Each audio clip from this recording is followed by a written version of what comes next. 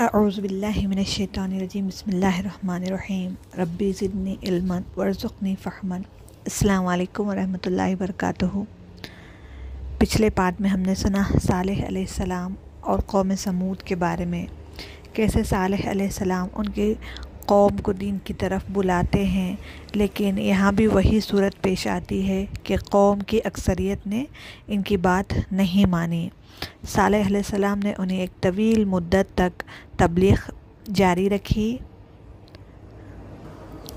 آخر کار ان لوگوں نے یہ مطالبہ کیا کہ اگر آپ ہمارے سامنے کے پہاڑ سے ایک بہت بڑی حاملہ اونٹنی نکال دکھائیں گے تو ہم ایمان لے آئیں گے، اور اللہ نے صالح علیہ السلام کی دعا قبول کرتے ہوئے پہاڑ سے اونٹنی بھی نکال کر دکھائی۔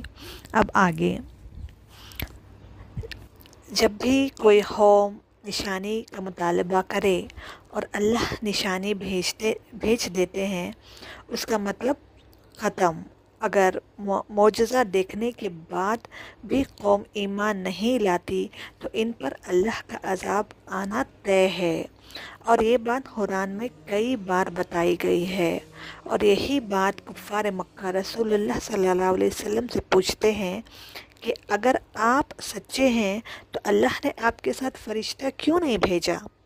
تو اللہ فرماتے ہیں، اگر ہم فرشتہ بھیج دیتے تو ہم نے معاملہ وہیں کے وہیں طے کر دینا تھا۔ مطلب اللہ کوئی نشانی بھیجے اور قوم ایمان نہیں لے کے آئے تو عذاب آنا ہی آنا ہے۔ تو قوم سمود نے اونٹنی کا مطالبہ کیا اور صالح علیہ السلام نے دعا مانگی، اور اللہ نے ان کے پاس ان کی آزمائش کے طور پر ایک اونٹنی بھیج دی۔ جب قوم سمود نے اونٹنی کو دیکھا تو اچانک ان لوگ دو گروہ بن گئے۔ قوم کے زیادہ تر لوگوں نے کہا یہ کھلا جادو ہے، اور تھوڑے لوگ یہ معجزہ دیکھنے کے بعد ایمان لے کے آ گئے۔ چند لوگوں نے مان لیا کہ صالح علیہ السلام اللہ کے بھیجے ہوئے پیغمبر ہیں اور اللہ ایک ہے۔ ان کے قوم کے سرداروں نے، جو بڑائی کے گھمنڈ میں تھے، ان کمزوروں سے پوچھا جو ایمان لے کے آئے تھے، کیا تمہیں اس بات کا یقین ہے کہ صالح اپنے رب کی طرف سے بھیجے ہوئے پیغمبر ہیں؟ انہوں نے کہا کہ بے شک ہم تو اس پیغام پر پورا ایمان رکھتے ہیں جو ان کے ذریعے بھیجا گیا ہے۔ وہ مغرور لوگ کہنے لگے، جس پیغام پر تم ایمان لائے ہو اس کے تو ہم سب منکر ہیں۔ اور الٹا صالح علیہ السلام کو کہنے لگے، آپ کے نبوت کا دعویٰ کرنے کے بعد ہماری قوم دو حصوں میں بٹ گئی ہے، اور ہم اسے نعوذ باللہ آپ کی نحوست سمجھتے ہیں۔ صالح علیہ السلام کو ان کی عہد شکنی کی وجہ سے ان پر اللہ کا عذاب آ جائے گا، اس لیے انہوں نے فرمایا کہ کم از کم اللہ کی بھیجی ہوئی اس اونٹنی کو تم آزاد چھوڑے رکھو اور اس سے کوئی تکلیف نہ پہنچاؤ، کہیں ایسا نہ ہو کہ تمہیں ایک دکھ دینے والا عذاب آ پکڑ لے۔ چنانچہ اونٹنی بہت بڑی تھی، اور اونٹنی کو چونکہ پورے کنویں کا پانی درکار ہوتا تھا، تو صالح علیہ السلام نے کہا کہ جیسا کہ یہ اونٹنی انہی کے مطالبے پر پیدا کی گئی ہے، تو ان سے کہا گیا کہ بستی کے کنویں کا پانی ان کے درمیان تقسیم کیا جائے گا۔ کنویں سے ایک دن اونٹنی پانی پیے گی اور ایک دن بستی والے۔ ہر پانی کا حقدار اپنی اپنی باری میں حاضر ہوگا، اور اس کو بری نیت سے ہاتھ بھی نہ لگانا، ورنہ ایک زبردست دن کا عذاب تمہیں آ پکڑے گا۔ لیکن ہوا یہ کہ قوم کے کچھ لوگوں نے اونٹنی کو مار ڈالنے کا ارادہ کیا، چنانچہ انہوں نے اونٹنی کو مار ڈالا اور اپنے پروردگار کے حکم سے سرکشی کی، اور کہا، صالح اگر تم واقعی ایک پیغمبر ہو تو لے آؤ وہ عذاب جس کی ہمیں دھمکی دے رہے ہو۔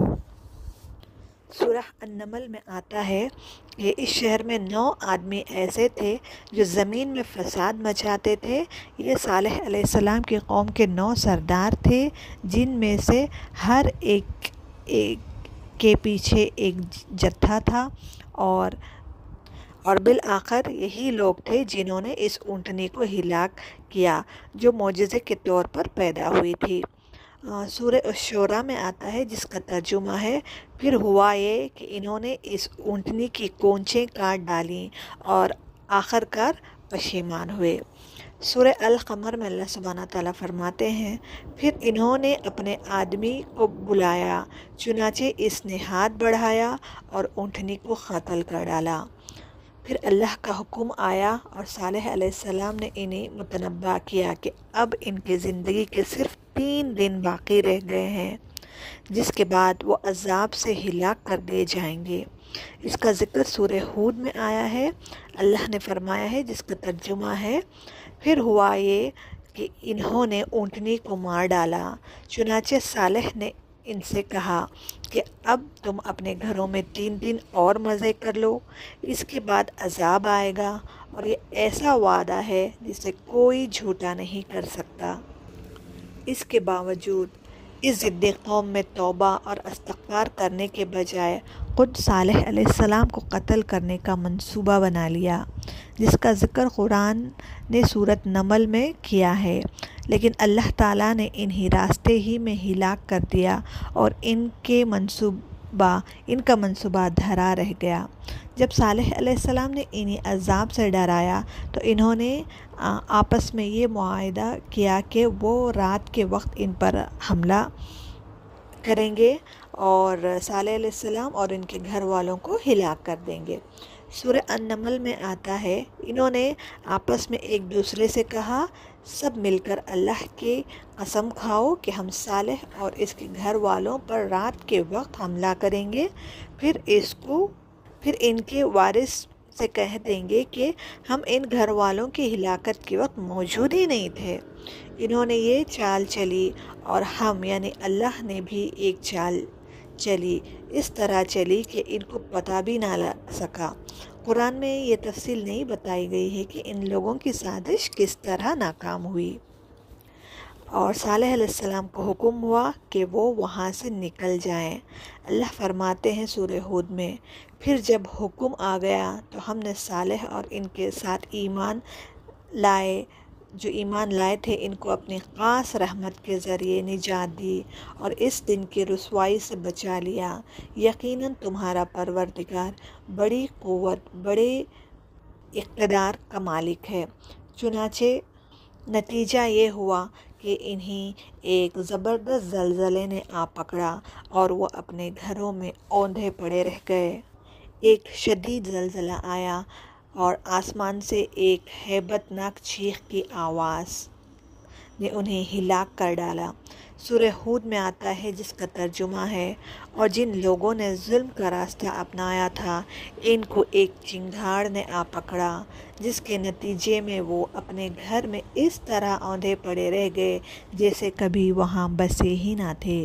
یاد رکھو کہ سمود نے اپنے رب کے ساتھ کفر کا معاملہ کیا تھا، یاد رکھو کہ بربادی سمود ہی کی ہوئی، اور اس موقع پر صالح علیہ السلام نے ان سے منہ موڑ کر چل دیے اور کہنے لگے، اے میری قوم، میں نے تمہیں اپنے رب کے پیغام پہنچائے اور تمہاری خیر خواہی کی، مگر افسوس کہ تم خیر خواہوں کو پسند نہیں کرتے تھے۔